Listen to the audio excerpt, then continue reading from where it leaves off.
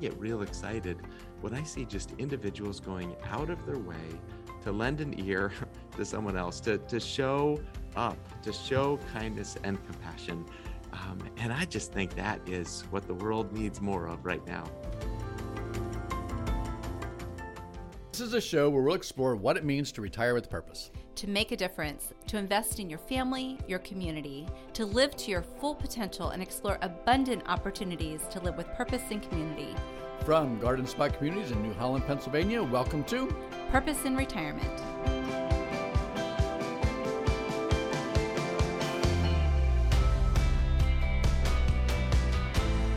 Hello, I'm Scott Miller, the Chief Marketing Officer at Garden Spot Communities. And I'm Juanita Fox, the storyteller. In this season of Purpose in Retirement, we're talking with experts who are going to share ways that innovation and emerging technologies can improve the quality of our lives and help us to live with purpose and community.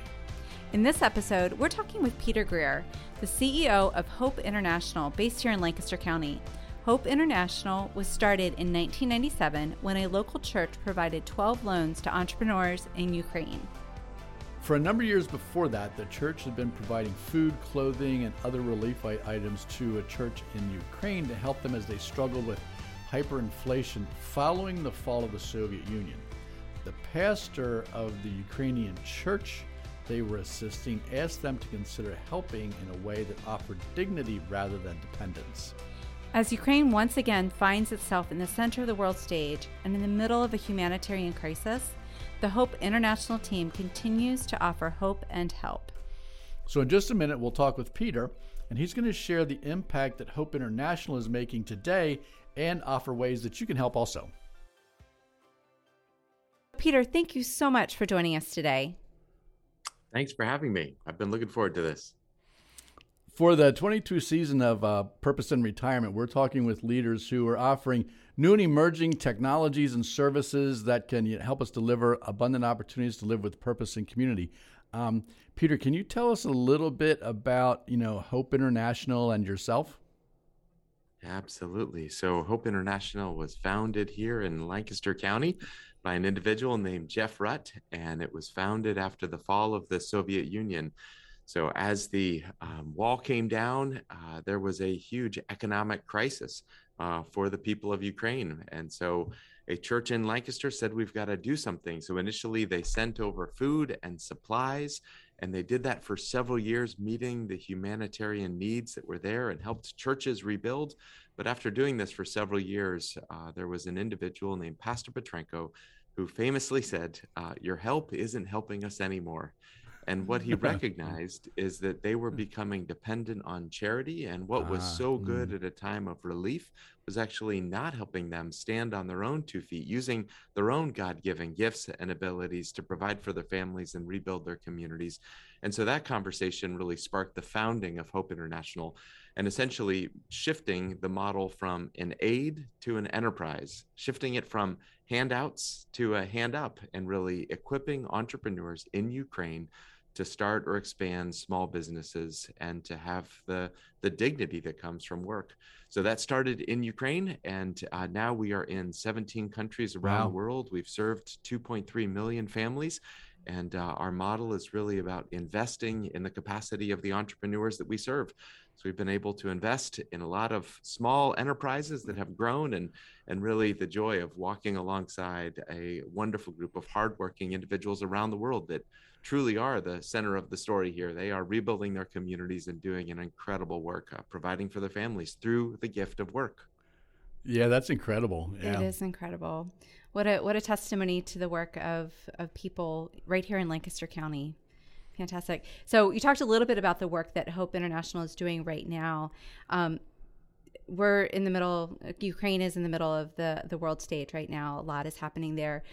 What are some things that you're doing now to help people in Ukraine beyond the enterprise piece?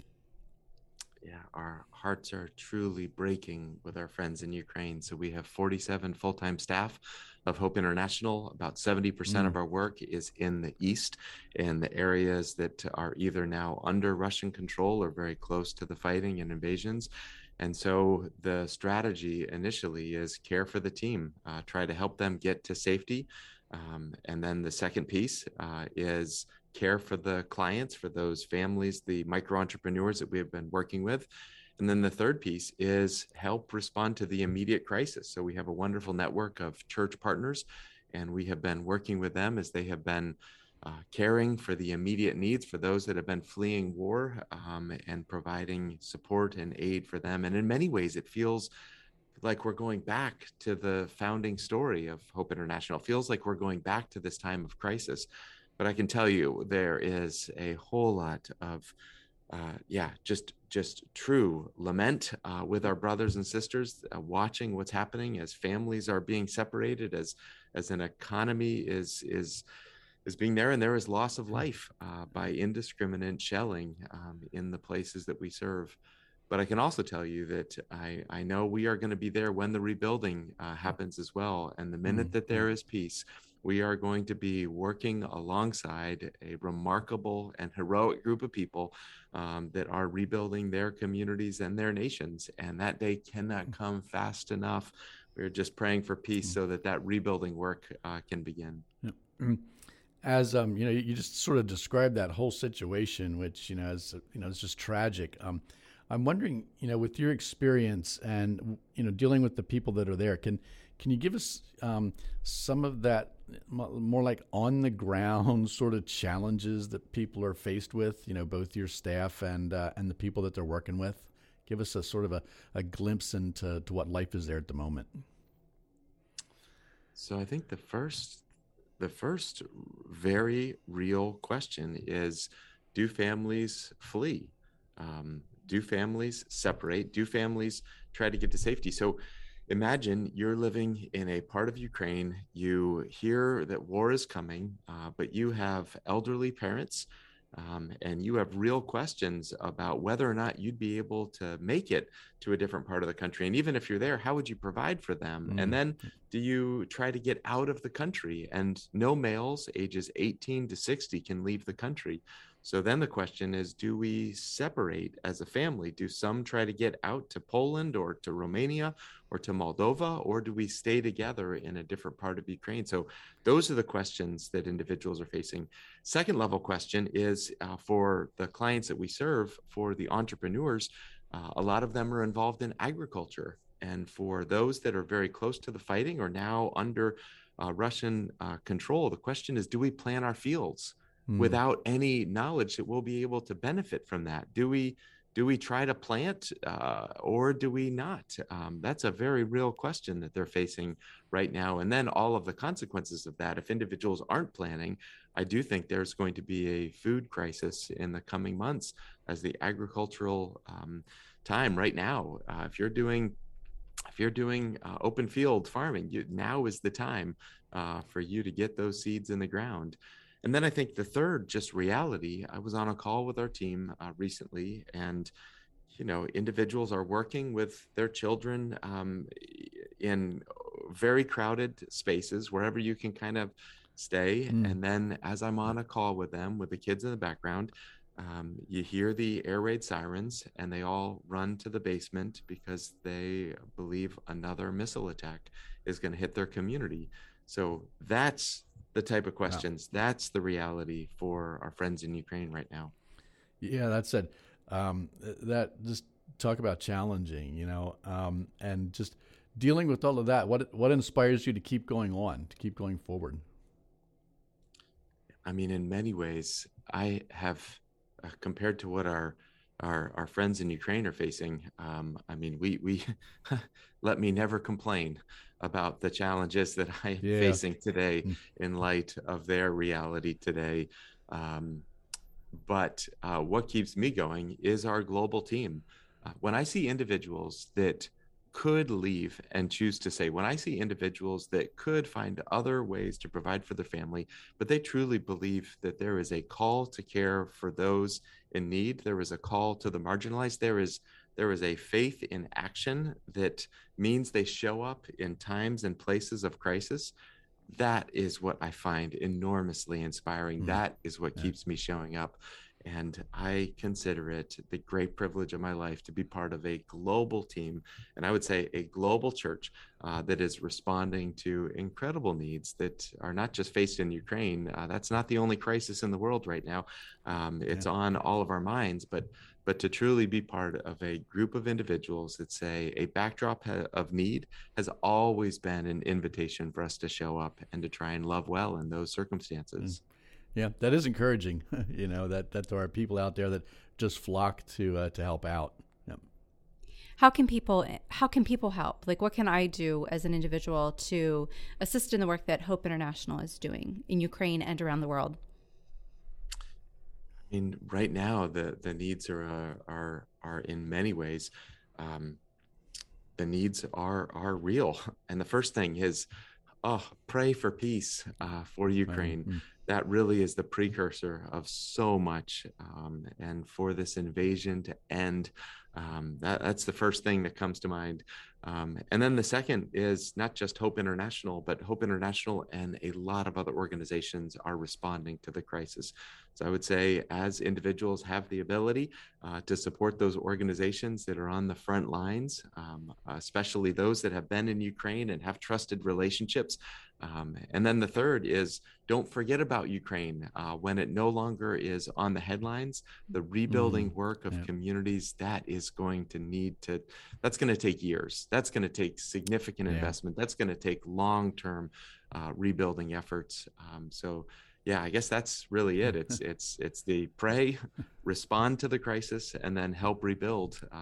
And certainly partnerships with organizations like Hope International and many others that are on the front lines of responding. You released a book, The Gift of Disillusionment, with Chris Horst in April. What was the inspiration for that book?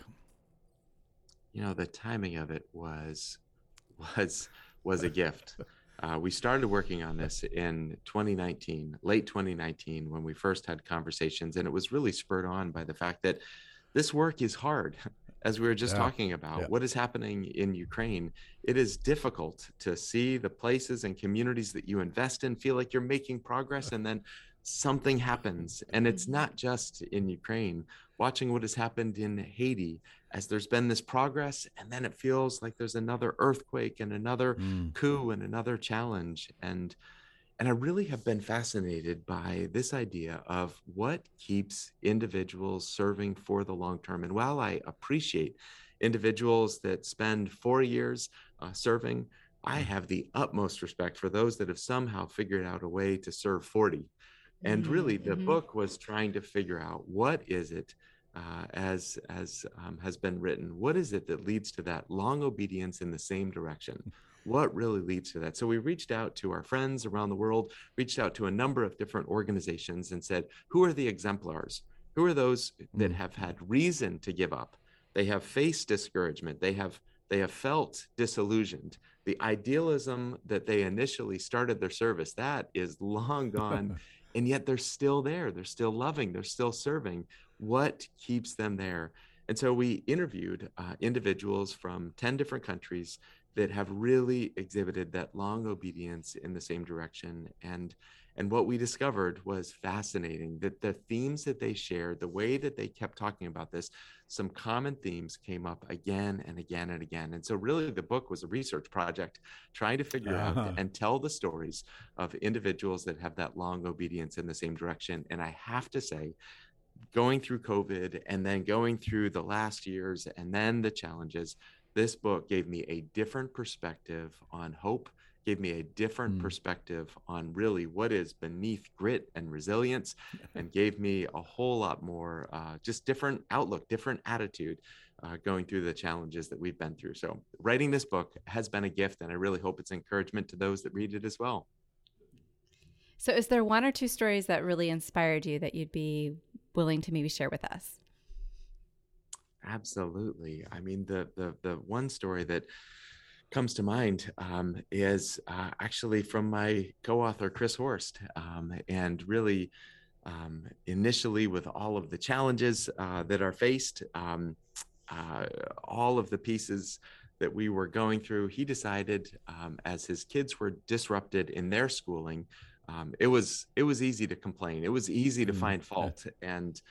And yet he decided to do something differently. He realized that he was not the only person that was having their education disrupted. So he ended up opening up his backyard and ended up reaching out to the school district and said, who are those kids that really need a place, that are having some challenges? Maybe their parents are frontline workers and need a place. And he opened up a backyard school called Wildside Academy in that.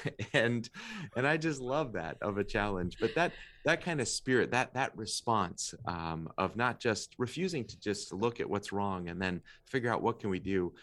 That spirit was not just Chris, but I love how that was exhibited by Reverend Farai in Zimbabwe. Very different context, but very similar approach. For him, it was as there were challenges in Zimbabwe, as the corrupt regime of Robert Mugabe was really crippling the economy. Hyperinflation reached the equivalent of 97% per day. Wow. So essentially every single day prices are doubling, and watching what happens there. But not only that, he was kicked out of his church building because he started standing up and speaking against the corruption. And he talked about how he would show up to church and his congregation members would bring two things. He said, we would bring our Bibles and we would bring wet towels so that when they would throw tear gas in, we would have something to cover our faces. That was their reality. Wow. And he said he just kept showing up. And he said, it's amazing what happened. We realized we were maybe a little too attached to our buildings and not attached enough to each other. So the sense of community was incredibly strong. And then he started saying that we started discovering that we were, my sermons all went to the book of Jeremiah, and this prophet that was also facing invasion, also facing the world falling apart, also facing so many challenge after challenge. And yet he found a way to be faithful. And he found that even his sermons were different as he talked about a hope in a future that is independent of circumstance. It is not rooted in what we see, in what around us, but in what we believe about a God who is active and present, even in pain and difficulty. And so we became fascinated by Reverend Farai and by an ancient book, the book of Jeremiah, and the modern relevance that we believe it has for us in this age, in this time, to hold on to hope, even when situations seem really, really dire. Yeah, sometimes I think that we overlook the wisdom in the scriptures simply because of the ease of life that we have had. It's very easy to look beyond some of the real encouragement that comes out of the scriptures. Well, the Gift of Disillusionment is, I guess, actually your fourth book with Chris. And the other books, do they serve as companions? Do they fit together? How do the four of them sort of fit? I think there is a common theme. And part of the theme is that Chris and I write about things that we want to figure out and we are really interested in. So there is certainly the interest there. But I guess the broader theme, I mean, Mission Drift is how organizations can prevent drift. And that really was a book that seemed to resonate with a lot of different organizations. And so there's this founding mission, and then you look years later and it seems almost unrecognizable. So how do organizations prevent drift? And then as part of that, Rooting for Rivals is really a book that looks a little bit beyond that, of saying, well, when you know what your mission is, how do you enter into that mission with other organizations? And why is there competition between nonprofit or charities or churches? Why are we not known for having each other's back and exploring creative opportunities to partner together? So I do think clarity of mission allows us to experience the joy of relationship and friendship and collaboration. And then I think this idea of the gift of disillusionment, it's if you have your mission, if you're doing it with others, how do you do it for the long haul? How do you stay on that mission and not drift almost personally in this? How do you hold on to hope when things get really difficult? And then we also wrote Entrepreneurship for Human Flourishing, which is a book really about kind of the core model of what we do and what we believe in terms of global poverty alleviation, economic development, and missions. And yeah, that's kind of starting with who we are as an organization, our approach. So yeah, there we go. That's the way that they fit together. That was a very good explanation. So it seems that they do. It's sort of thinking just really quick, sort of a question that came to the top of my head is that I started off by saying we're talking, about emerging technologies, right? And so you do economic technologies and microeconomic technologies. Could you talk just a little bit about that? Because I think sometimes we talk about technologies and we think computers or phones or those types of things. But can you talk a little bit about, the way that you would look at that, the economic technologies that you put in place? Yeah, and kind of at the core model methodology of Hope is we believe there's a lot of individuals that have the talent, the gifts, the drive. They have what it takes to provide for their families. And if they were born in Lancaster County, they would be incredible entrepreneurs. The reality is they were just born in a very different context. And in many ways, poverty sends this very clear message: you don't have what it takes. And if we're not careful, sometimes even our aid can reinforce that message. Let us come in and do for you what actually you might be very capable of doing for yourself. So really our model is figuring out, how do we provide hope? How do we provide, and for us that very clear, we're a Christ-centered organization and really rooting everything that we do in the hope of the gospel. And then also, how do we provide capital?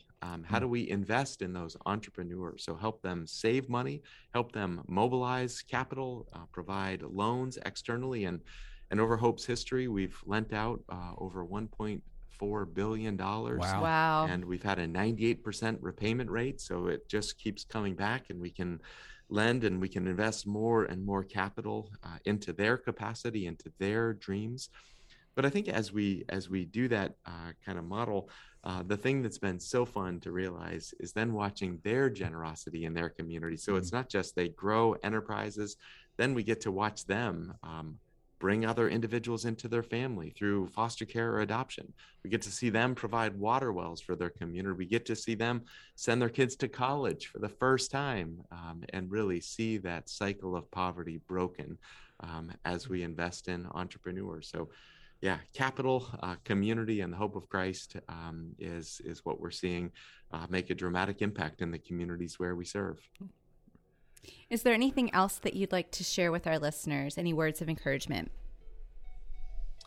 Yeah, I guess the final thought that I would just say is, whether it is around the world or whether it is in our own community, I just get really, really excited by when we see simple acts of compassion and kindness. I just get so inspired by that. And when I think about the work that we do globally, in some ways it can feel like far away, but I love that Hope International, we get to be a bridge between here in Pennsylvania and those individuals that we serve all around the world. I love that. And equally though, I get real excited when I see just individuals going out of their way to lend an ear to someone else, to show up, to show kindness and compassion. And I just think that is what the world needs more of right now. So I would just say the work of Hope International, unleashing hope in the places and communities of poverty around the world, that same principle and approach, I think it has a whole lot of relevance in terms of seeing where the needs around us and what does it look like to show up with kindness and compassion in the places that we are as well. I know that those small acts are not small in the lives of those that receive them. So more kindness, more compassion, more hope as we continue to go about our days and look for those opportunities to show up. This has been a tremendous conversation. So thank you so much for jumping on with us and talking about what's going on. The work that Hope International is doing in Ukraine and around the world is really inspiring. It was. So, and when we see a humanitarian crisis day after day on the news, sometimes we can become, callous to the reality. But hearing some of the challenges people are facing, that made it real for me. It really did. I was so thankful that Peter offered some ways that we can help Ukraine. We summarized those ways in a PDF entitled 5 Ways to Help Ukraine, and you can find a link to the PDF in the podcast description. The PDF lists the ways. 1. Pray for peace. 2. Support frontline organizations. 3. Don't forget when the fighting's over. 4. Help rebuild. And 5. Support established partnerships. And now, before we go, let's not forget our giveaway. If you contact us through our website, gardenspotcommunities.org, and mention the podcast before June 30, 2022, we will enter you into a drawing for a hot air balloon ride for 2. Again, contact us through gardenspotcommunities.org, mention the podcast, and we'll enter you into the drawing. Next month, we'll talk with Caitlin Laubach from Everence about online banking and how we can be cyber smart. Thank you for listening to Purpose in Retirement. I'm Scott Miller. And I'm Juanita Fox. Special thanks to Peter Greer for joining us for this podcast. Our senior producer and host is Scott Miller. Our co-host is Juanita Fox, and our producer is Sharon Sparks.